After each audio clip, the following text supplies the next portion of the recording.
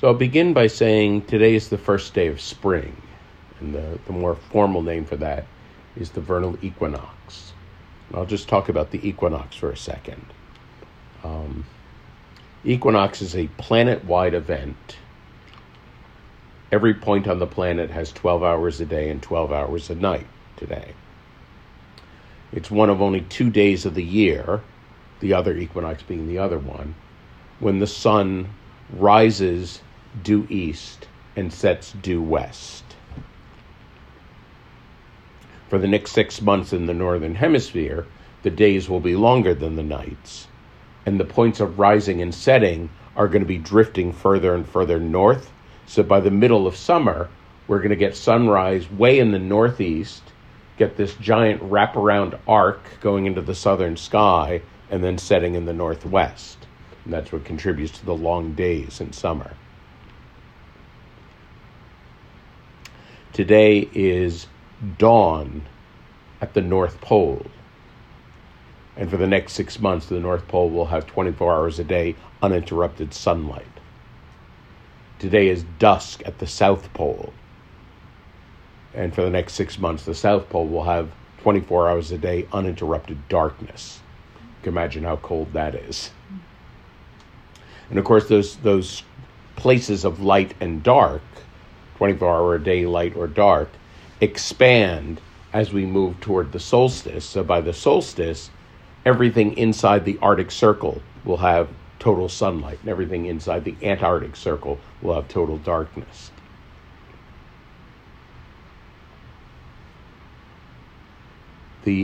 All ancient peoples were deeply aware of the equinox. I remember seeing at one point when I was on the Anasazi reservations, it was kind of a building built into a cliff, and the outer wall just had a slit, and then you went inside there was an inner wall with a slit also, and then there was a back room. And it was only on the equinox that the sun would shine perfectly through one slit, through the other slit, and then illuminate a marker on the back wall. And so the whole thing was constructed very specially to show the exact moment of equinox. The equinox was really, throughout the northern hemisphere, was the beginning of the new year. It was the most important religious holiday in many ancient traditions. It was rebirth of the earth, the rebirth of life. It was only because the Romans, for some reason, decided to put New Year's in the beginning of winter that's where our New Year's is. And really, echoes of those older dead religions are heard in the later living religions that we now have, both Passover in Judaism, Pesach, and Easter, which are the two foundational holidays of Judaism and Christianity, respectively. Both of them are vernal equinox holidays, essentially. In one way or another, birth of new life or rebirth, something of this nature. Both of them have dates that are keyed to the vernal equinox. Easter is always, for example, the first Sunday after the first full moon after the vernal equinox. I love how pagan that is. And I'll say also, it's funny, ancient people always knew about the equinox. Modern people don't know about it. Like, you might not have known at all if I hadn't ranted about it for a few minutes, Many people go through their whole day not knowing it's the equinox. But what's really funny is we're all vividly aware of daylight savings time. And everyone has all kinds of opinions. And didn't we ban that? And blah, blah, blah. And we should ban it. And, we love having strong opinions about it. And it's funny because daylight savings time, nothing about heaven and earth changes with daylight savings time. We change our clocks. It's a game we play with ourselves. Whereas the vernal equinox is an earth-wide event, And it's very funny. It always strikes me as almost this archetypal human situation, how we are so much more focused on the games we play with ourselves than we are on objective reality. It's such a telling metaphor.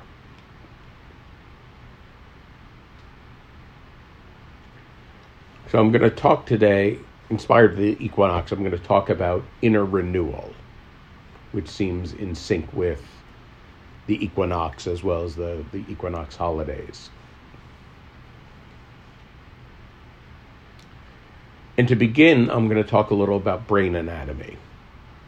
And this, some of you have heard me talk about this a little bit before. In the brain, there are what are called top-down and bottom-up circuits.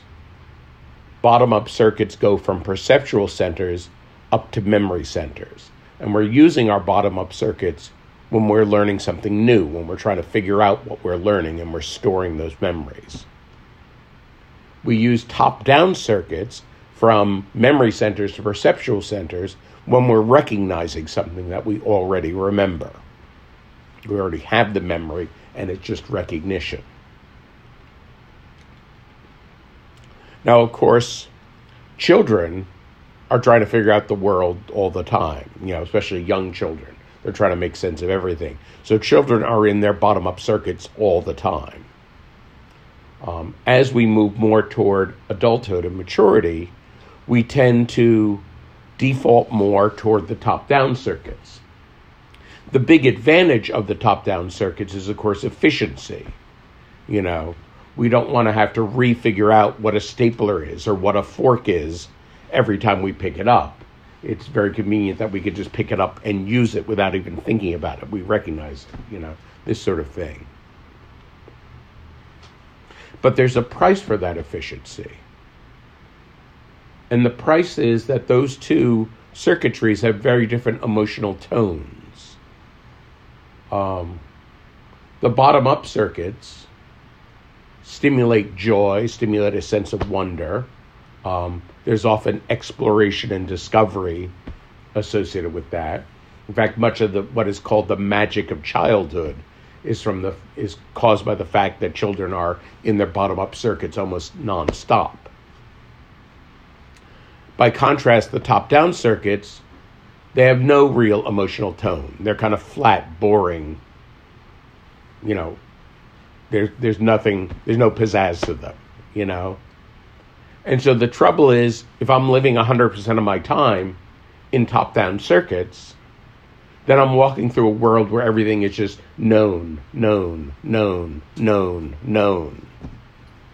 everything is flat and dull and meaningless.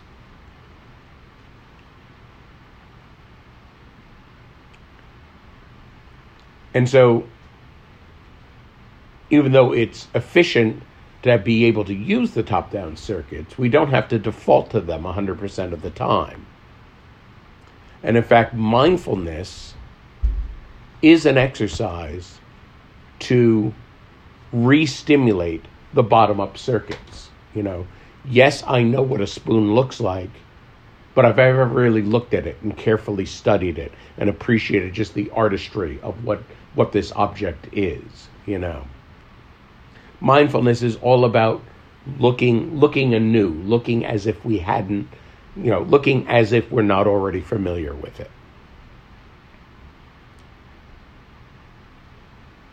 A great mindfulness exercise is simply in any space where you ordinarily go, your living space, your place of work, any store you go. Every time you walk in, make yourself notice one new thing that you've never noticed before. It might be a physical thing, it might be a pattern on the floor or ceiling, might be how many windows or how many stairs. Might even be something like a shadow or the way that the light lands, But just to make this point, and just that starts to move us more into our bottom-up circuits.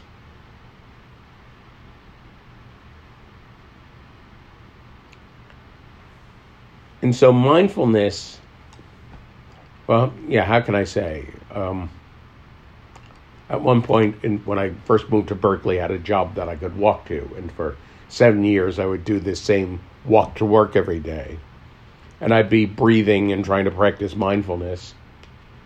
And the funny thing is, after 5 or 6 years of doing this work, sometimes I'd see something, just notice a detail, and it'd be like, oh my God, I've walked past that for 6 years and I never saw that, you know.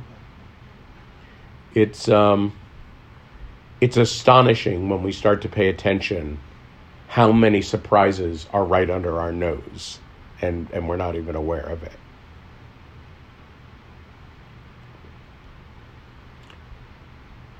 So I might say that step one of working toward inner renewal is simply practicing mindfulness, simply engaging the bottom-up circuits and starting to pay more close attention to the world. And one of the advantages of mindfulness is that it clarifies and cultivates the quality of attention. And this is something we don't often talk about in our very attention-deprived society. In the attention-deprived society, we tend to focus just on simply, is someone paying attention or not? You know, just that bare binary. You know, what would it mean to pay attention to the quality of your attention? What would it mean to be a connoisseur of attention? You know.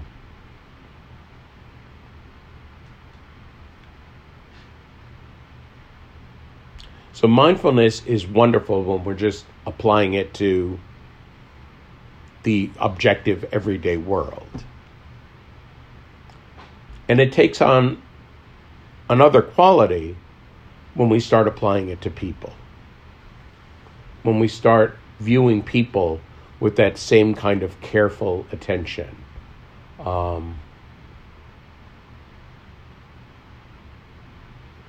Attention is a precious gift.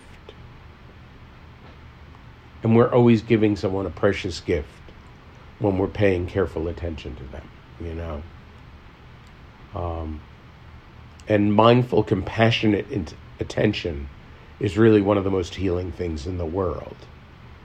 And to really to give somebody mindful, compassionate attention, there's few things we can give them that are more valuable, actually.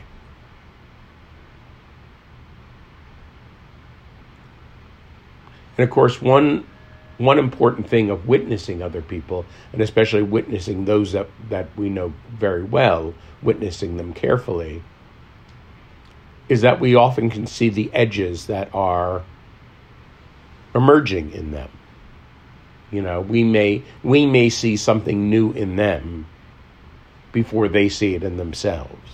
You know, it can be a precious gift to be in the position to witness in somebody else sort of the new face that is emerging in them, you know.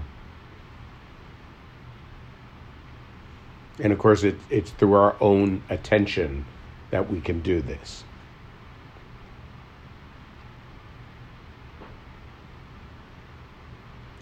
So there's mindfulness of the world, there's mindfulness of others, and there's mindfulness of ourselves, which in some ways is the most challenging, you know. Seeing my emotional patterns as they are, seeing my thought loops as they are, it's often not the prettiest thing in the world to see.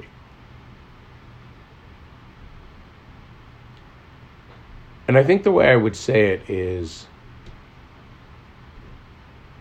there's a deep part of us that knows the truth. There's a deep part of us that knows especially the truth of who we are. Now, Jung would say this is in the unconscious and has the quality of otherness. You know, in Buddhism, we might just say that it's rooted in Buddha nature ultimately, that it's the part of us that is, as it were, sitting on the seat of Bodhi, even when we're not, even when ego is not. And I think, you know, presumably there are some people that are not connected to that place at all. Like, I think people who are generally living with integrity have some kind of connection to the truth in themselves. But I think it's the nature of this deep place that knows the truth that it doesn't share ego's biases. It doesn't share ego's sense of what is comfortable and what is convenient and what is, what is pleasant. And to that extent, it at least presents to ego as fearless, because it doesn't share ego's fears, if that makes any sense. It presents a kind of truth that terrifies ego, but it just presents it like, here's the truth.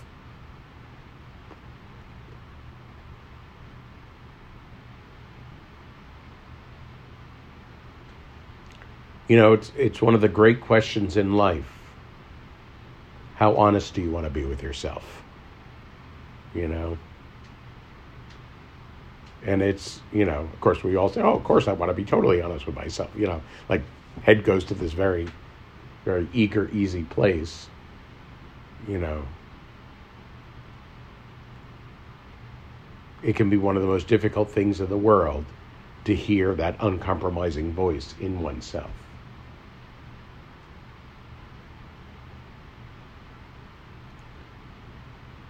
And listening to that, following that as much as we can, is precisely what brings renewal, is precisely what brings growth.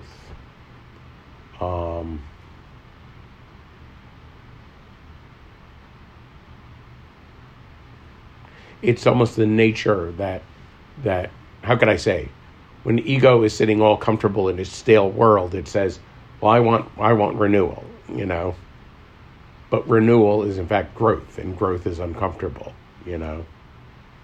And there's excitement with it, and there's the sort of the exhilaration of tasting the vitality of it.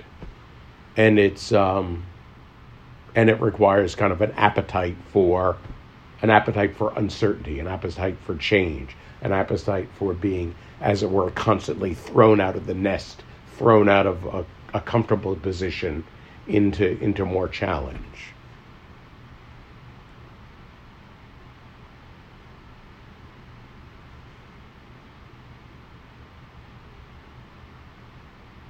And so it's also just a great question, how open are we to our own newness? How open are we to the place of growth that is trying to find a way to emerge in our lives?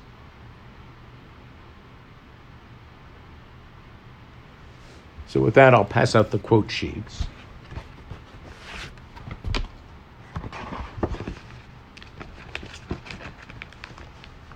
Save one for myself here. And here I have to apologize to the Zoomies. I don't have a soft copy quote sheet to distribute tonight. At the end of the Sangha, I'll share the link to my Dharma talks. You can always download a quote sheet from that. They can also write it down as you speak it. They could also do that, yes. If they were stenographers, they could write. They could just write away, yes. Or they could have photographic memories. We could attribute any one of a number of remarkable skills to the listeners, yes. Listen to the podcast. Or they could listen to the podcasts and hear all this again, when it wouldn't be new anymore. A stale talk on inner renewal. There you go. Okay.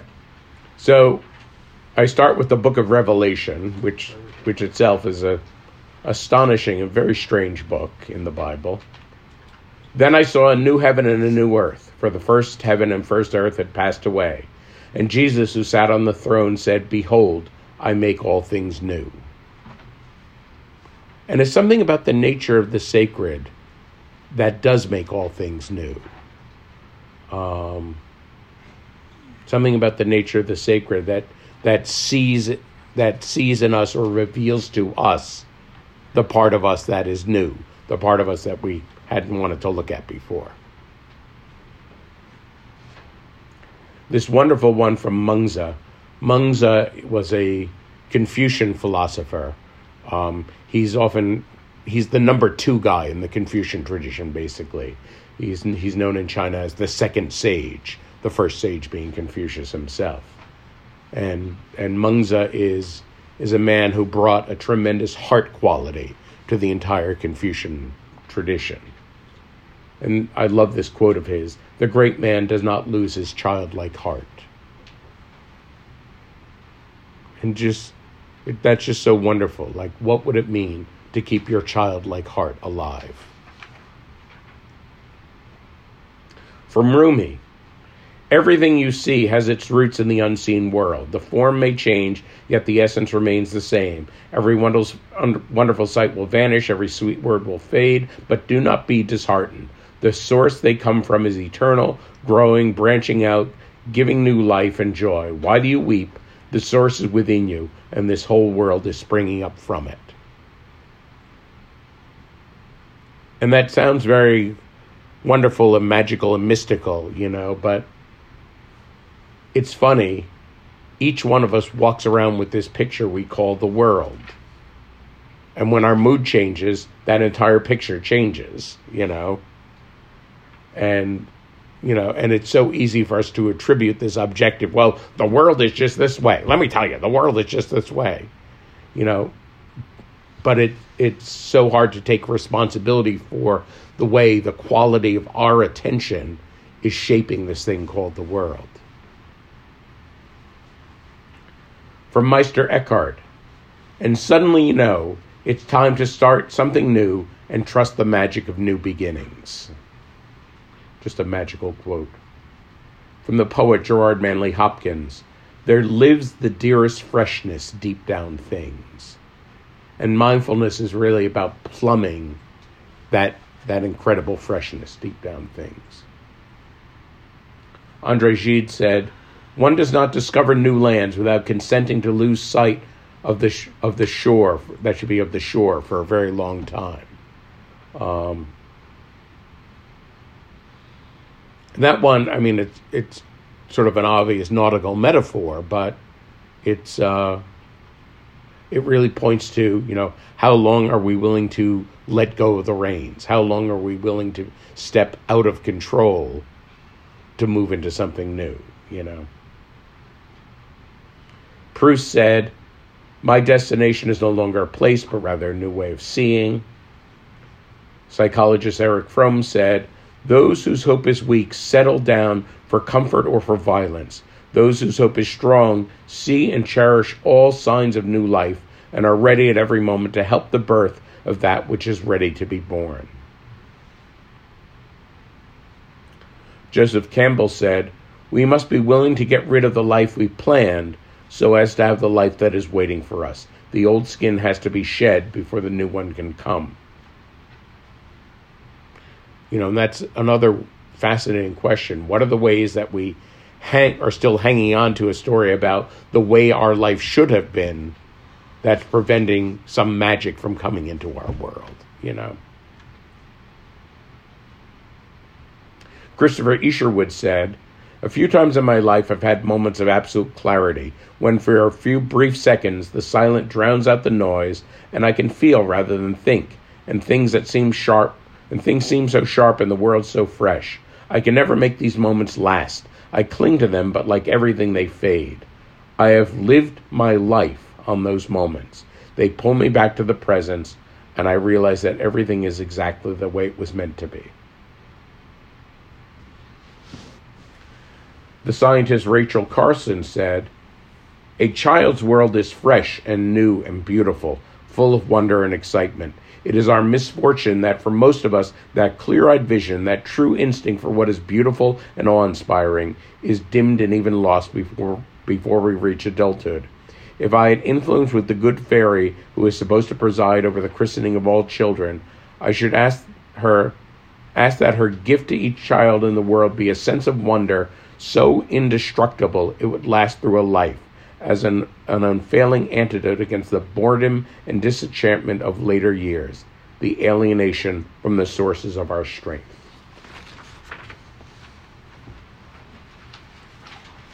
Peter Drucker said, if you want something new, you have to stop doing something old. And I think he was a business consultant, but that advice works so well just in any endeavor in our ordinary life. You know, if you want something new, you have to stop doing the old patterns, you know. Edward Lindemann said, one of life's most fulfilling moments occurs in the split second when the familiar is suddenly transformed into the dazzling aura of the profoundly new. Frederick Frank said, once the art of seeing is lost, meaning is lost, and life itself seems ever more meaningless.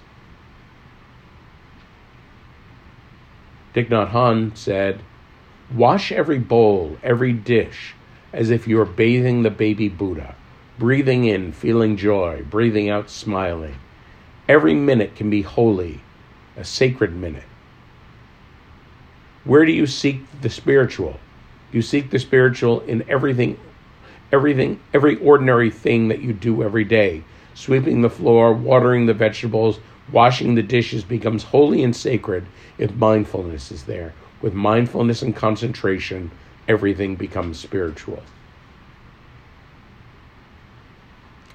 Pema Chodron said, to be fully alive, fully human, and completely awake is to be continually thrown out of the nest. To live fully is to be in a no man's land, to experience each moment as completely new and fresh. To live is to be willing to die over and over again. Sylvia Boorstein said, mindfulness meditation doesn't change life. Life remains as fragile and unpredictable as ever. Meditation changes the heart's capacity to accept life as it is.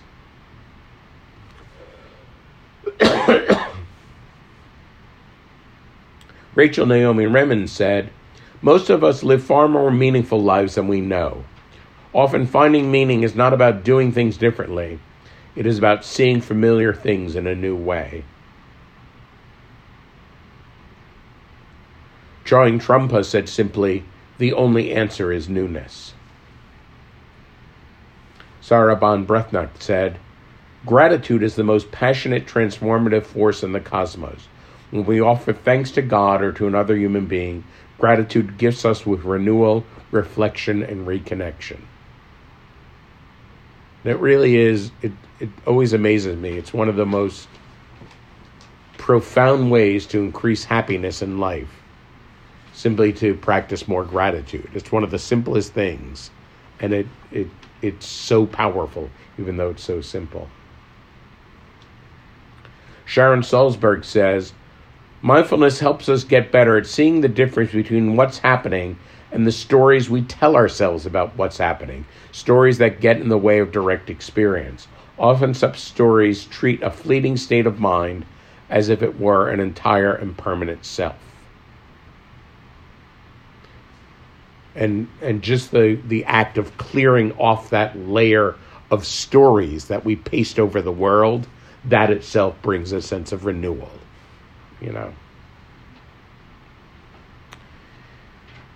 David White said, this was in a seminar he gave during the shelter-in-place portion of the pandemic. Every pilgrimage ends up in a place where you realize, my God, I've carried this all along with me. I needed to come here, but I needed to come here in order to find what I carried from my birth, actually, and I carried from the beginning of this particular journey. And I needed the adventures, I needed the companionship, I needed the humiliations of the path in order to be shriven, as the old Catholic word says, to be radically simplified down to this core invisibility, which is just now becoming visible, the birth inside me of a new youthfulness, of a new form of beckoning. And finally, Lynn Robinson says, honor your desire for a new life. Say yes to the small inklings of interest and curiosity that present themselves each day.